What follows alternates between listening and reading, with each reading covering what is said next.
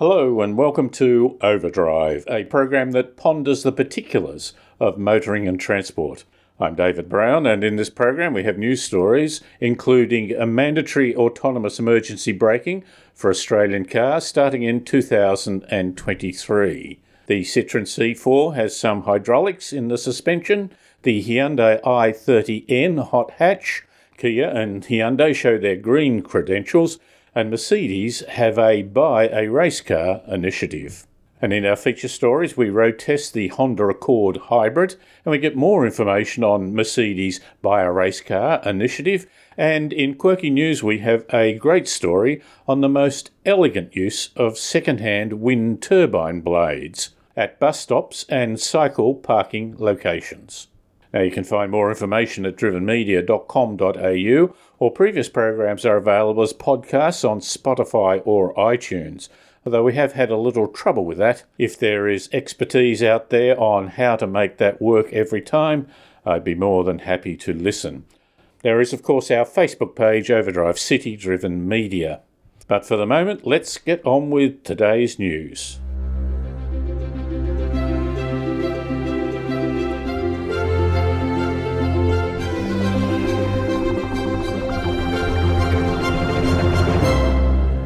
Autonomous emergency braking, AEB, will be mandatory on all new cars from March the 1st, 2023, and all new vehicles for sale in Australia from March 2025. This is 9 months behind the European timeframe. AEB has been shown to reduce police-reported crashes by 55%, rear-end crashes by 40%, and vehicle occupant trauma by 28%. It's estimated that the new Australian design rules will save 580 lives and avoid 20,000 serious and 73,000 minor injuries, with net benefit of $1.9 billion. Some new vehicles still don't have AEB and some only on their higher specification models. And not all AEB systems are created equal. The mandate initially only requires a basic system that detects other vehicles, not necessarily pedestrians. ANCAP, the Australian Crash Testing Organisation, says that their latest analysis shows that nearly 90% of all new vehicles were available with AEB. In 1952, Citroën introduced their first vehicle with hydro-pneumatic suspension, the Traction Avant 15CVH. In 1955, the Citroën DS had a belt-driven 7-piston hydraulic pump driven by the engine to pressurise hydraulic fluid not only for the suspension, but also the power steering, the brakes, and the gearbox and clutch assembly. Somewhat complicated and certainly different. Now, Citroën has just launched their latest C4 model in Australia with their progressive hydraulic cushion, but it is only part of the suspension, not the whole thing. In a typical suspension, the springs and shock absorbers work together to dampen the impacts, but if you reach the limit, it is usually a hard thump on a pretty solid rubber stopper. We often call that bottoming out. The C4 Citroën adds an extra hydraulic stop, so that at the extremities you get an extra effort to cushion the effect. When Hyundai adds the letter N to the model name, it means it is the performance version. The i30N hatch, released in the second half of this year, adds a hot hatch to the once dominant category that includes cars such as the Toyota Corolla. Hyundai will soon release their small SUV Kona N, the smaller and lighter i20N, which has received rave reviews overseas, and their i30N sedan. The i30 hatch has 206 kilowatts of power and nearly 400 newton meters of torque. It comes with an all-new 8-speed dual wet-clutch transmission or a 6-speed manual, which is actually slower in acceleration and uses more fuel. Inside it has a large 10.25-inch infotainment screen, although there is no heads-up display for the driver. Hyundai has called it racetrack capable, and it would certainly do well on a track day. It is priced from $44,500 plus on-road costs. Although Kia and Hyundai are all part of the Hyundai Motor Group, they are separate organisations and keen competitors. They are both now going hammer and tongs to announce new electrification models. Having just launched the EV6, Kia has displayed their EV9 concept electric SUV at Automobility Los Angeles. They say its philosophy is based on 5 key design pillars: bold for nature, joy for reason, power to progress, technology for life, and tension for serenity. Sounds like the marketing brochure for a company offering self-help retreats. Perhaps the biggest dimension that they are proud of is its 27-inch ultra-wide display, which they say connects the real world to the virtual one. Not to be left behind, Hyundai has showcased its 7 concept at the same show. The striking feature is the side entrance that opens up like French doors with no B-pillar to get in the way. It has a range of 480 kilometres. Modern cars typically have improved handling and more horsepower, more than enough to exceed speed limits. Mercedes-Benz performance brand, AMG, offers race days and now in partnership with 888 Engineering offers a more manageable way to buy a full race car. Jerry Stemelis from Mercedes Australia puts this in perspective. The increase in AMG sales are now 30% of our total volume are AMG vehicles, and the more AMG vehicles we sell, the more participants we have at our track days. And some of our customers are on their 8th or 10th AMG over the past 20 odd years. And as they graduate through the ranks of our normal driving academy, they want more. And they're lured in by some of the best racetracks in the world that we have in our own backyard, such as Bathurst and Phillip Island. So it's only natural that they want more. And that has been the news. The medium-sized market in Australia for passenger cars is declining, whereas for SUVs, it's the second most popular category in the country and it's increasing.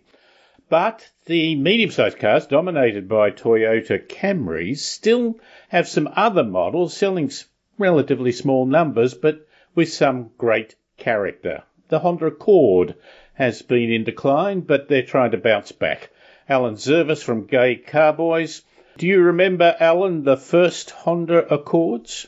Oh, I do, David, and didn't we think they were the bee's knees? 2-speed automatic, if I remember correctly. And a little thing, 3-door hatch. It would now be dwarfed by a current Civic, I would imagine. Absolutely right. And of course, at that stage, Honda's range was, I think it was just the Accord. I think the Civic hadn't come yet.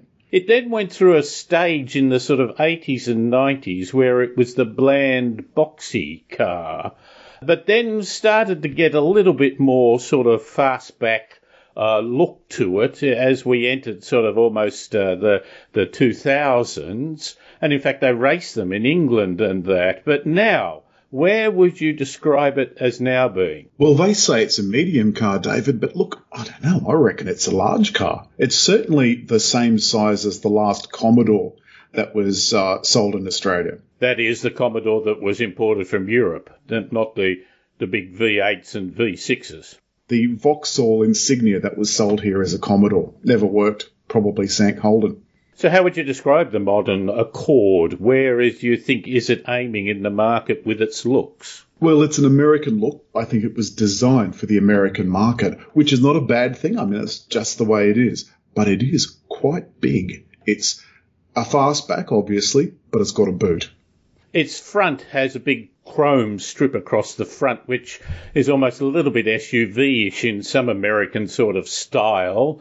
It has a certain bulkiness, but certain prominence about it, solidness about its looks. Interior, how would that fit? Would you say, Alan, that it looks elegant without going over the top and looking a little kitschy, as though it's trying to be luxurious? It has its own inherent style to it rather than just copying or trying to be a bit over the top? No, it's not, although it does have fake wood, and you know how I feel about fake wood. But look, I think in this case it actually looks okay. So the engine and the gearbox, is this a performance vehicle? Not a performance vehicle, it's an economy vehicle. And the good thing about it is, compared to the other cars that we'd been testing that week, this one was, a half to a third of what those vehicles were using, as low as 4.3 combined, and it got down to 3.2. In the urban area. This is because it's a hybrid, but it's not a mild hybrid, it's a good hybrid. And so the first 100 metres or so are in quietness. I like that. But it has a CVT gearbox. I'm not a fan. Yeah, unfortunately what it makes the car do is roar. How would you cope with its lane centering and other features such as that? Well, I think the lane centering worked reasonably well, and it was fairly gentle relative to some of the cars we've driven. But I did find the absence of blind spot monitoring a little bit off-putting, considering that we'd been driving several other cars in close proximity. It'll tell you if there's a car on the left-hand side in blind spot monitoring. How does it tell you? It is only if you put the indicator on, or press the button. So there's two ways to get that camera to come up. If I put my right-hand blinker on in the Honda and go to change lanes and there's a car there, will it tell me? No. Back in the old days, David, you had to look over your shoulder to see where you're going, and you still have to do that in the Honda. What's it worth? It's $50,000 and some change, which is not bad money considering, and it's had a something like $8,000 reduction. They have not been selling nearly as well as Honda would like. They're clearly trying to tempt you in doing that. In summary, Alan, would it be a car for a particular situation? For my use around town, it's perfect. And I'm a really big EV and hybrid lover.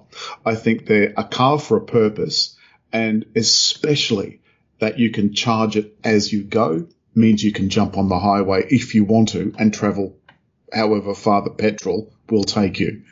So, yes, it is for a particular situation, and I think it was good enough to make me want to take it home. I found it particularly good in the urban area. On the open highway, I don't know, maybe I was a bit sensitive. It certainly, you get some road noise when the road surface gets a little rough, not bumps and potholes, but just coarse grain tar, with an aggregate rolled into it. It was, perhaps it caught me at the wrong time, but I found I wasn't as happy to necessarily tour with it as much as others. What would be some of the other more non-Camry cars that it might compete with? Well, we tested it against several other cars. We tested it against a Passat and the Hyundai, the Sonata, all similar sized cars. Now, with the vacating of that segment of the market by Commodore and Falcon, it really only left a few players. And unfortunately, it's an ever decreasing segment of the market. So I foresee in 5 years, none of these cars might be around. But a number have dropped out. The Subaru Levorg, the Ford Mondeo, the Kia Optima, and even the Subaru Liberty. It's a section of the market that has seen a number of what I would consider good cars fall by the wayside. You're right, David. The passenger car market has suffered and the SUV market has increased. So medium to large passenger cars have fallen by the wayside, as you suggested. We tested it against a Hyundai Sonata, Volkswagen Passat. We found both of those cars to be extremely good in their own right. But I fancy in 5 years they won't be around.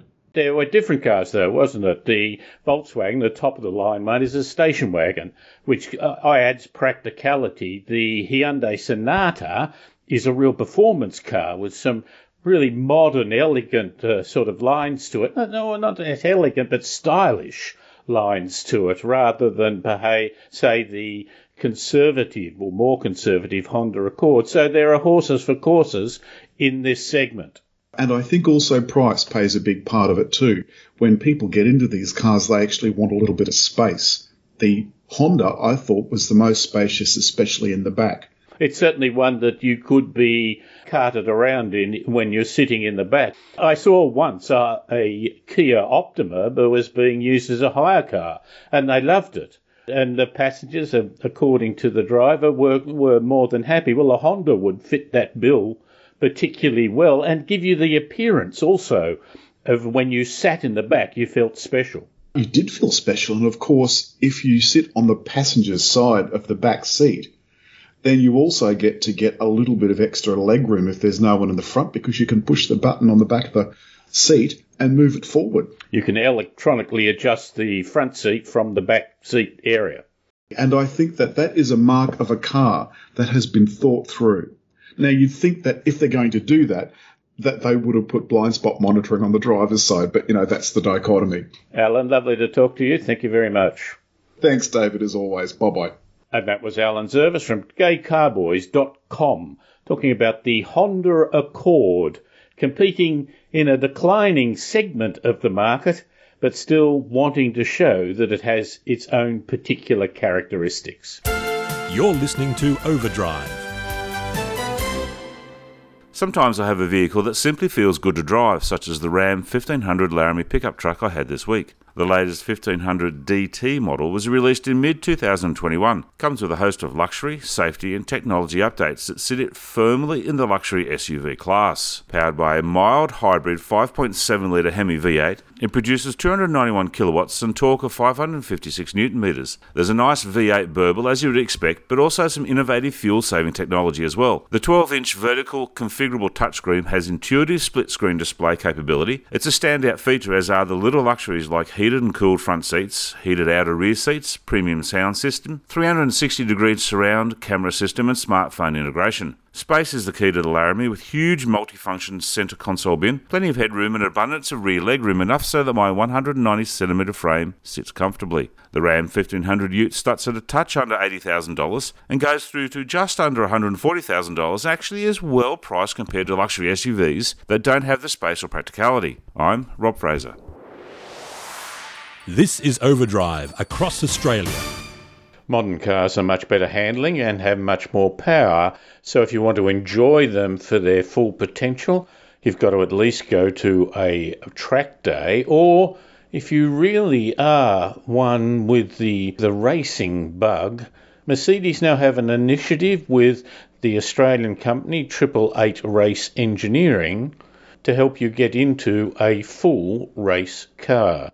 Jerry Stamoulis from Mercedes Australia tells us what the initiative is.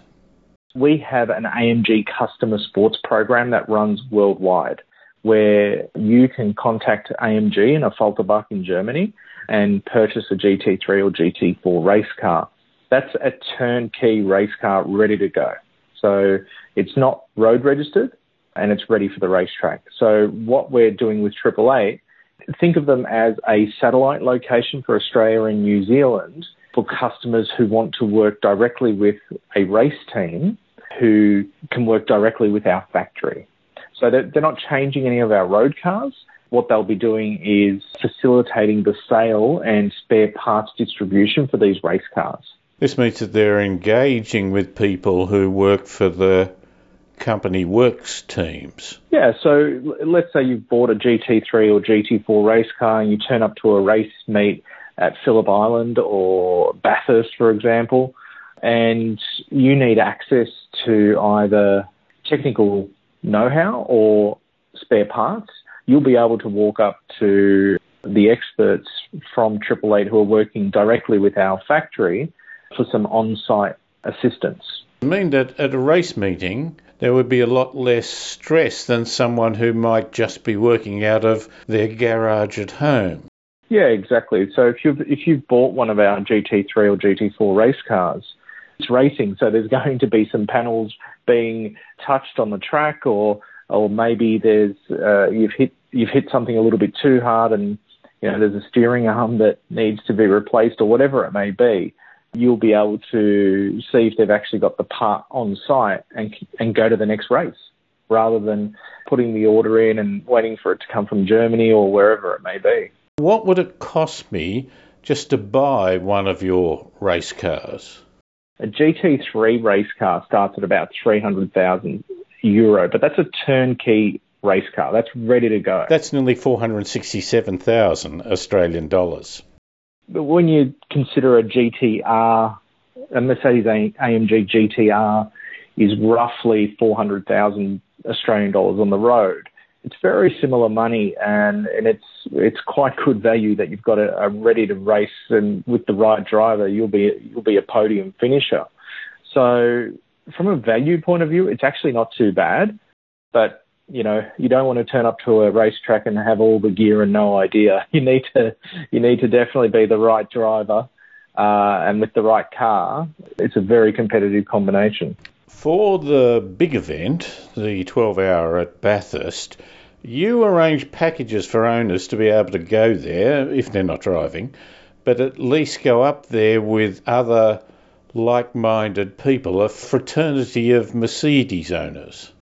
Yeah, so for those who buy a Mercedes-AMG road car, they have first access to tickets. Normally, we take over the top level of Ridges Hotel, and our customers get one of the best seats, if not the best seat in the house, where you can see both straights.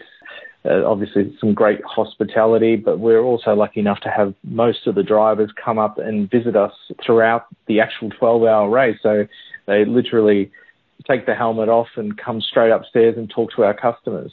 And we take that one step further. We also take them right to the pit garages, and most of the teams give almost too much access. They take them right up to the cars, and sometimes, if they're lucky enough, they'll get to see a tyre change happen during the race. We also take them for a tour of the mountain. Most of the driving instructors who we use for our driving events are ex-racers, and some of them have raced in the Bathurst 12-hour. Jerry, that's been great. Thanks very much for your time. Anytime. And that was Jerry Stamoulis from Mercedes Australia, talking about how car companies now are allowing their customers to enjoy some of the potential of their cars, but not just in race days, but if they want to make the next step and go into full competition. You're listening to Overdrive. When it comes to family-sized SUVs, the Kia Sorento is among the best, and now comes in a choice of petrol, diesel, and the one I'm driving this week, a plug-in hybrid electric version. Based on the luxurious GT line, the PHEV is the first electrified model in the Sorento lineup, with its power tank combining a turbocharged petrol engine with a battery pack and electric motor. With a fully charged battery pack, you can drive up to 68 kilometers on electric power alone. This means that if I plug the Sorento in each night, I could pretty much drive around every day without using petrol. That's pretty cool. The real benefit of the PHEV is that you get the daily savings of all electric power, but can still take longer trips without having to think about it too much, as you can simply fill up at the petrol station, but still get the excellent economy of the hybrid power. The latest Sorento models offer an enhanced all-terrain capability thanks to the new terrain mode where drivers can choose from mud, snow, and sand modes. The one downside of the Sorento PHEV though is price. It's around $81,990 drive away, and that's about $15,000 more expensive than the GT line diesel, and you can buy a lot of diesel for that. I'm Brianna Fraser. You're listening to Overdrive.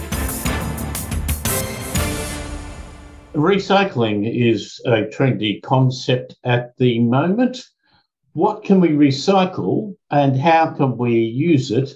Not just as a horrible or secondary alternative that is thrust upon us, but as something beautiful and elegant. Brian, can it be done? It can be, David, by God. And in Denmark, they're doing it. So apparently, wind turbine blades wear out and have to be replaced. And they're quite a sort of a long, interestingly shaped kind of thing.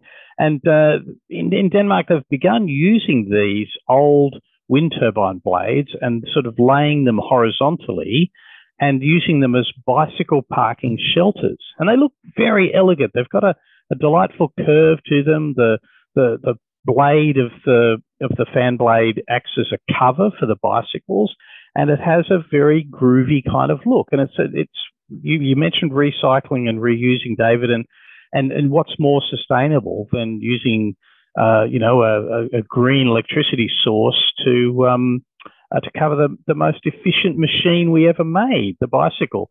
So I think it's a fantastic idea. A couple of concerns I have, of course, is, that it's a good thing it's lying down, or it'd be that difficulty if you'd only be able to get your bicycle every now and then you'd have to sort of run along and grab it as it came past. The other thing I'm concerned about, Dave, is a lot of people think that wind turbines create some kind of problems, that they make a noise that can make people ill or they have some other bizarre properties. And I just hope when they're lying down like this that they don't emanate some kind of negative vibe or something like that, David, to concern the neighbours. If the wind blows over them at a certain speed, will they hum? That's right. It's just one of the cause problems. The chickens and cows to die. Now, we should describe here, I always think of a wind turbine as having something like an aeroplane wing. The actual design here is a wonderfully long, curved front, which goes to about, 1 story high, head clearance sort of thing. And then there's the flat roof out of it. I'm not sure if they've had to do a little bit of remodeling on that. But the other question, Brian, they wear out. I would have thought that would be an incredibly slow process. They have a lifespan of 20 years, David, apparently, but a lot have been installed, in a short period of time. So I imagine quite a lot of these blades will need to be replaced and then either recycled or reused. They're made from a bunch of different materials: fiberglass, resin, foam, often non-biodegradable, so difficult to recycle in the sort of scrapping way. And so this organisation called the Rewind Network in Denmark is looking for ways to reuse these blades. And so in addition to bike parking, which looks fantastic, I have to say, they have other ideas around using them to build pedestrian footbridges or skate parks or noise barriers alongside highways. So because they have such an attractive sort of architectural form about them. So I think it's a great idea, and I think people should, be encouraged to look for different ways to use these things, because, like we say, many of them will likely come on the market and be available for different sorts of things. I looked at it. I think it would make a lovely shelter for school kiddies to have their lunch under and those sorts of things. Perfect bus stop in many ways. Yes. When you consider the brutalist bus stops that they made in Canberra, which looked like a German bunker, on a bad day, this brings up absolute architectural splendour to the footpaths and that. I think that's one of the only thing is you might not get quite as many because there's always one that's not turning. It's not wearing out. You notice that? I've never understood that. And, of course, you don't want a big wind to come along and for the thing to take off. That might be... Indeed. Like I said, I wonder why they can't recycle them in very, very large aeroplanes, something like that, David. Yeah, the propellers. Well, propellers, yes. I think, probably... we're going back to a little more with electric aeroplanes. So maybe there's isn't that symbolic that you've been used for many years to generate electricity and now you're going to use the electricity to do something else? I'm getting perhaps a little bit beyond what the original visions were. A beautiful idea though, David. Thank you very much, Brian. And hopefully we'll see you next week. Bye. And that's Brian Smith talking there. And it is. We'll put a picture up on our Facebook page, Overdrive City Driven Media. It's a lovely, lovely shot of the elegance of this particular structure of an old wind turbine being used for a bus shelter or bike shelter or other such devices.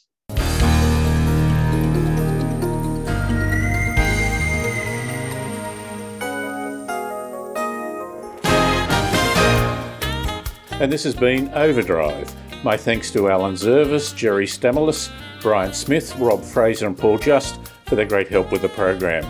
Overdrive is syndicated across Australia on the Community Radio Network. There's more information at drivenmedia.com.au. You can podcast past programs on iTunes or Spotify or our Facebook site, Overdrive City Driven Media. I'm David Brown. Thanks for listening.